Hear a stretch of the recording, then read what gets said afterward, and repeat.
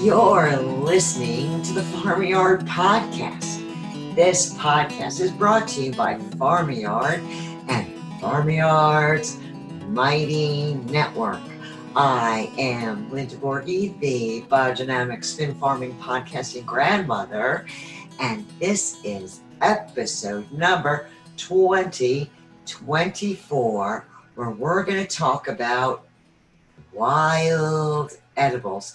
You know, I'm all about the food, I am a foodie, I am a farmer, I am a grandmother, I am concerned about the future of the planet.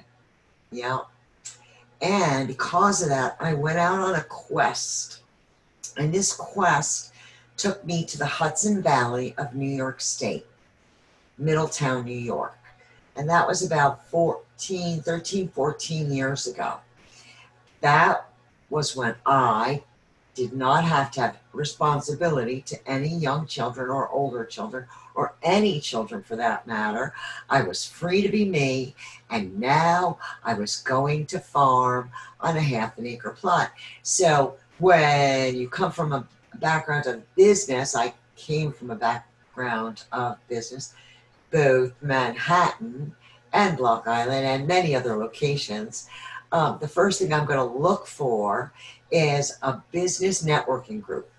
And I found one, and I started going to their meetings, and holy God, thank God I did, because I met my live and in person fairy godmother. Now, I am not in any way, shape, or form being facetious. I am not.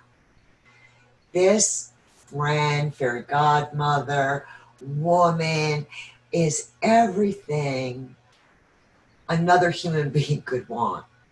I met her, she designed my farm's website, and from that point on, she proceeded to promote me everywhere, all the time, and continues to do so today.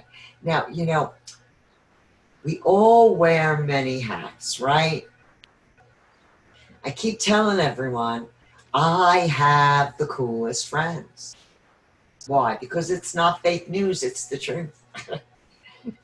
My fairy godmother wears many hats, and foraging wild edibles happens to be one of them. So we meet at the business networking meeting, and we get a business relationship together going, and then we become friendly, and then she comes to my farm in Middletown, and she teaches me all about jewel weed, Jewel-weed,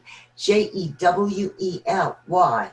Because this property was really covered with poison ivy.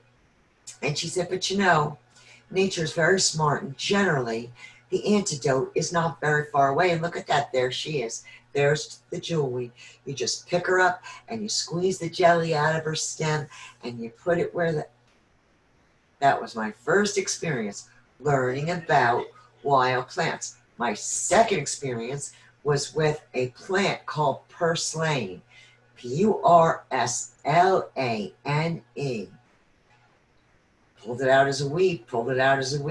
She said, you just let that grow until those leaves get little chunky monkey, and then you take it and you put it in your mouth and you chew it, and it tastes so nutty. And then the third was wood sorrel, and the sorrel is my favorite because I love bitters. But she did warn me not to eat too much of the sorrel. Can't remember why, but she's going to tell us all about it. But that's it. That's all I know. 3.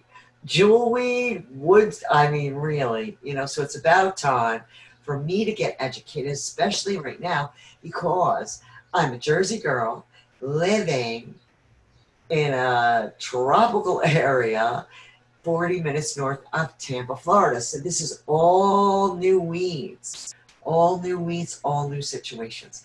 So without any further ado, I would like to bring on my fairy godmother, who does not have a camera. She's on her phone, no camera.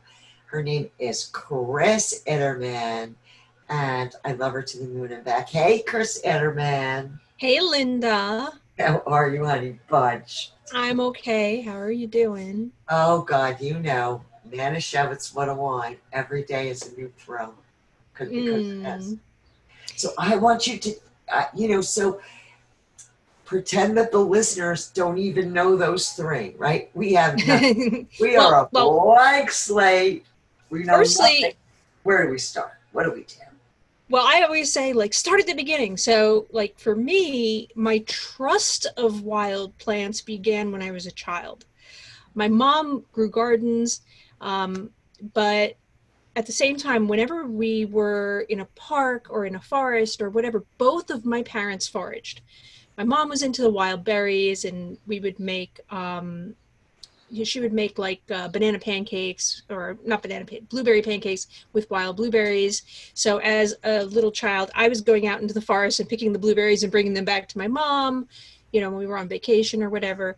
My dad, even more so, mulberries or wild onion grass or whatever. Like he was really into foraging, even in a city. Like we had several mulberry trees on my block growing up in Brooklyn. So it it was kind of like, oh, food grows everywhere was kind of like just a part of my life already. Um, and then when I wanted to be a healer, and I decided that I would start studying herbalism. My herbal teachers also would go out and pick wild medicines. So I went on weed walks, is what they would call them, in the city parks and so on. And we would forage for herbs and learn how to identify them and how to use them. And then I learned about wild man Steve Brill, um, who was a New York City forager who would hold little classes. And he was kind of like a guerrilla forager. And he would go and, dig up things in the parks. Usually didn't please the park rangers very much. And one day he got in a lot of trouble. And then he got hired by the Parks Department and actually did official weed stuff for a while. Well, he was one of my teachers as well.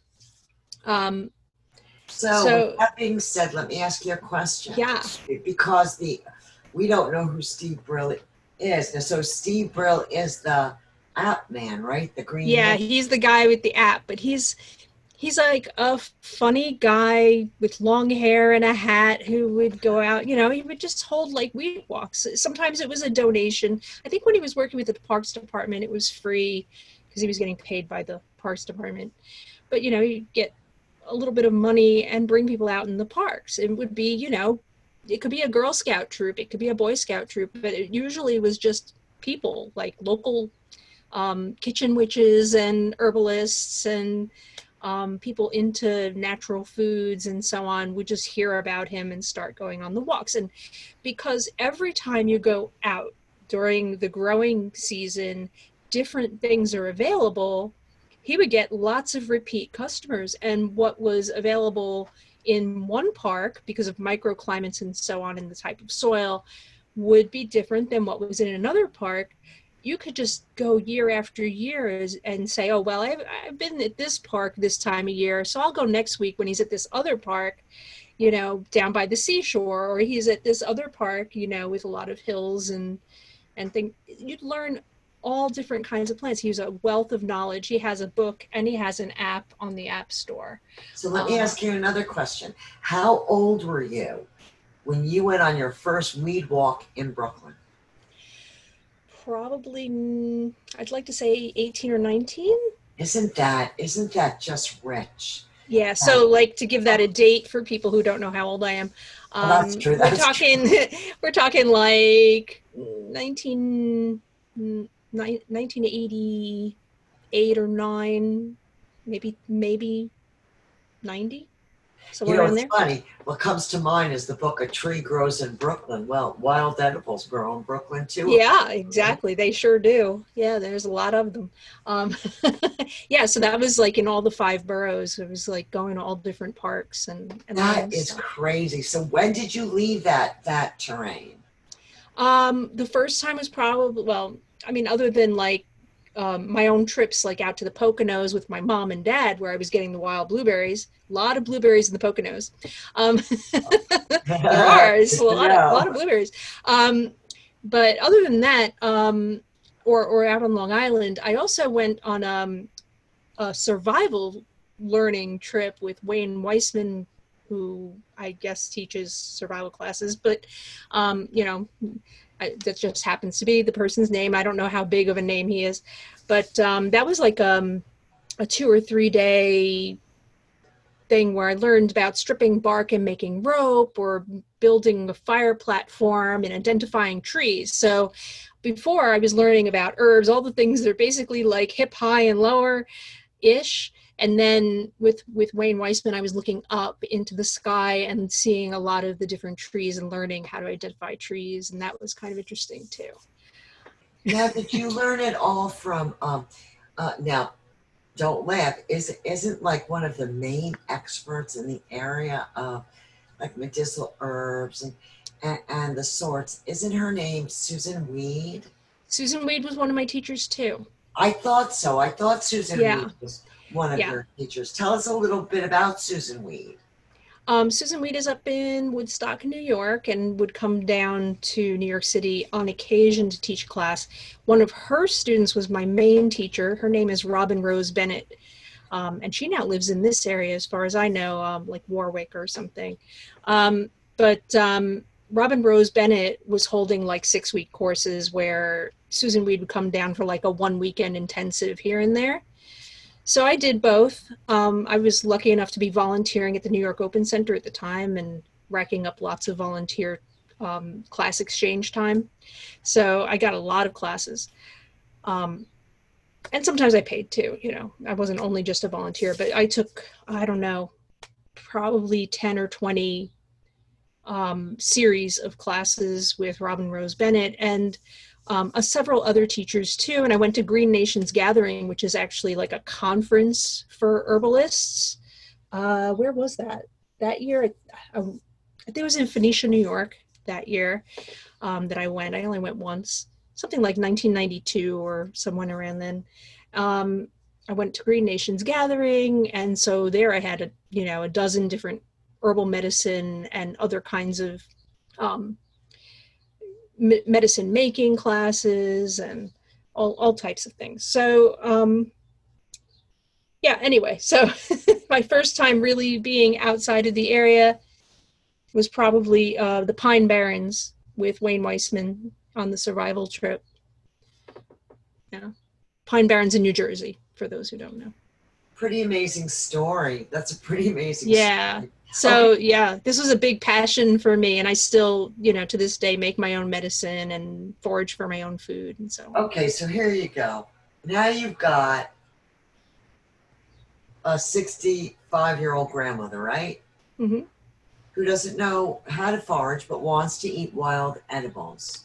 Right. I What? would say start with what you know. I What? mean, Okay, for I don't you, know. In okay, this area, I you don't know. just you just said you had, I know, but just as an example, you just said you had 3 plants. No, you don't. You have a few more Oh, do I? because dandelion. I do know. Those Up, I do. see? So, sometimes there's just the ones that are like right in front of us Right. and we don't even think they're edible, but oops, yep, they are.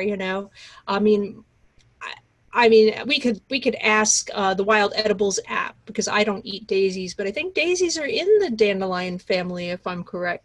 So maybe daisies are edible, and I would look it up. If people know what a daisy look like, and then you check.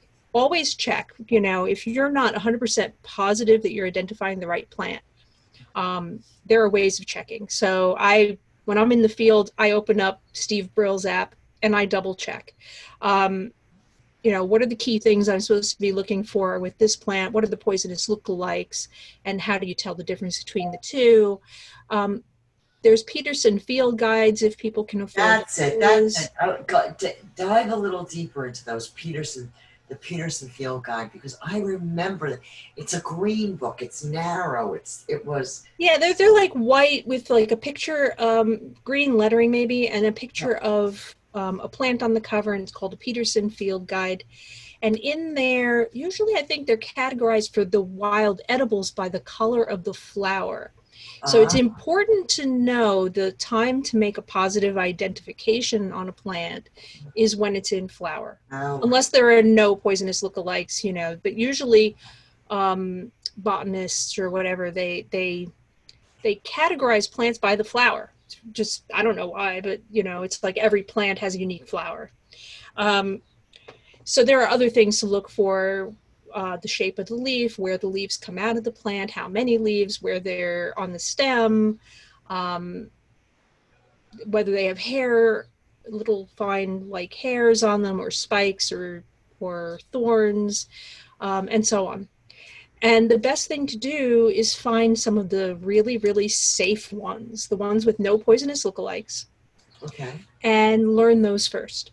And And once you get a little better at it, or you have somebody else with you who knows what they're doing and they can show you the difference, then you can learn what they look like, firsthand from someone who already knows. But, just when there's like, well, like Queen Anne's lace is one that many people know. You know it, you pick it. I know you do. That's wild carrot. yep. And I So make that, Queen Anne's lace jelly with it. and you make Queen Anne's lace jelly, but you could I do. also dig up the root. If you look for, what it looks like when it dries, it Yeah. becomes kind of like a bird's nest. It tightens up. Yeah. So if you have a patch that you identified positive in the summer, they have that little purple flower in the middle. Yeah. Okay, there's no other plant in that category with those umbrella flowers that has that little purple one in the middle. So now in front of my house, there's a patch of Queen Anne's lace. So you wait for them to become those bird nests. You follow the stem down and dig up the root in the fall, and things like that. Or you look for the babies growing next to it, because the seeds dropped, and now in the fall, sometimes there's a second crop of new ones coming up, and maybe you can find some roots. So you learn and you listen to nature and you follow the patterns of when does this plant appear. It may have a poisonous lookalike, but it's never up at the same time, and things like that. Like you learn the patterns of the seasons and the area you're in. You know that there was a patch of this there last year and it comes up in the spring. And now you have a positive ID. Now you know what part of the plant you can use. So I go back to the same places over and over again and harvest because I know what grows there and I know what's safe. And if I'm ever in any doubt, I look it up and make sure. Well, with the flowers, I knew where the good stuff was. I knew where it lived. The daylilies. The daylilies Mm-hmm. are edible. They are edible, yep. Yeah, but you don't want to be picking those from areas that are right next to a highway. No, You want areas that are, not where people are dumping garbage, yeah, or walking their dogs. right, That's exactly. But I that's gave important you a too. good idea the last time, right? With the Yeah, dandelions. there are these dandelions right across from my house that I swear the leaves are as long as my arm. They are enormous and they look so succulent and Oh, dark green. They're in good soil. You know it's well fertilized. Why? Because people are walking their dogs there. So it's like I'm not picking those leaves and eating them. Yeah, so Linda's idea was to harvest the seeds and grow my own. So now I've got some pots of dandelions growing. We'll see how those do. oh, they look so It's beautiful. it's Chris, you not the have to time of include. year for dandelions so much, so I may start a batch in the fall and see how those Oh, I go. would. I would. You've got to include that photo in the show notes, Chris. Seriously. And anything else in the show notes for the beginner, where to go and have. I think you gave us a very good basis. And really what I actually heard you say was that observation. Hmm. That's really what we need to do. We need to use hone in on our skills of observation. And then really, in essence, we wind up, it's not just such a medicinal thing, like, oh, there's the dandelions. I'm going to eat them. They're going to be delicious. They're going to give me this, this, this, and this. But we also develop a different or a intimate connection with the earth beneath our feet. And that Yes. is really very life-giving and awesome. Really awesome. Another thing I really want to point out for your audience, since people are growing their own plants usually, Yeah. they're growing their own from seed and from seedlings. Yeah. So when you're weeding your garden, start learning who is in your garden. Like, there are plant identification groups on Facebook.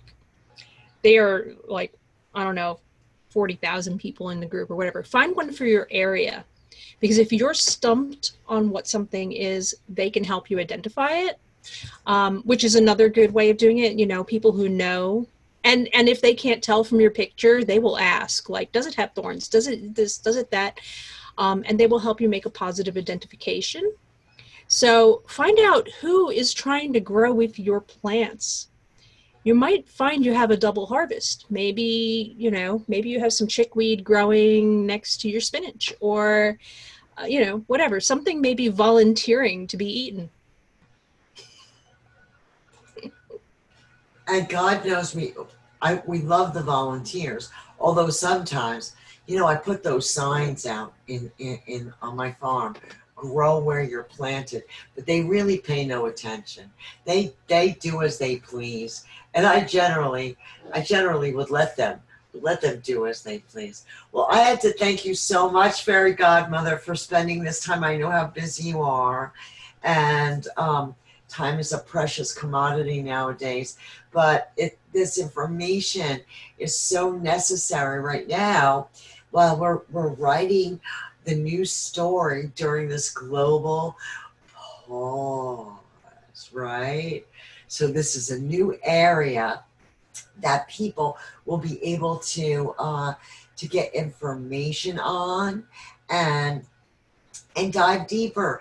And anyone that's really interested in diving deeper into this topic or any other, pretty much any other topic that has to do with growing, you got to go over to our mighty network, seed.farm-a-r.com. I'll put it in the show notes. I mean, we even tell you how to create a seed library in your community. We get right down to those details, okay? Well, Chris, thank you, honey. Thank you, Linda. It's been really wonderful. I'm sure you'll send me lots of links to give to the listeners, so both them and their family and their neighbors. Please, everyone, share this information. Share it down your blog. Share it in your town hall, because we need to become self-sufficient in our food needs. We're facing a very dark time when it comes to the distribution of food in our country and as well globally. So now is the time to learn. There's light at the end of the tunnel. It's not the oncoming train. And you see that sign behind me? You are just one seed away. I had to tell you, each and every day when I'm planting seeds, whatever I'm planting, I just take one of those seeds first and I put it in my hand, the crux of my hand. And some of them are so tiny. And I look at it and I say, how do you pack? You talk about a tiny house. How do you pack everything in there, Basil? You're going to wind up being 3 feet tall. You just look to Farm Yard. Look to this movement. We'll teach you how to do this. We will teach you how to grow the soil. That teaches you how to grow the food. That teaches you how to grow healthy people. Chris Enterman, many blessings, my friend. Thank you. Thank you so much. Have a great evening. You too. All righty. Bye, kiddos. Bye, everyone. Have a good week. And whatever you do. In whatever you do, I will catch you on the flip side. And until then, Grow healthy people. Yeah.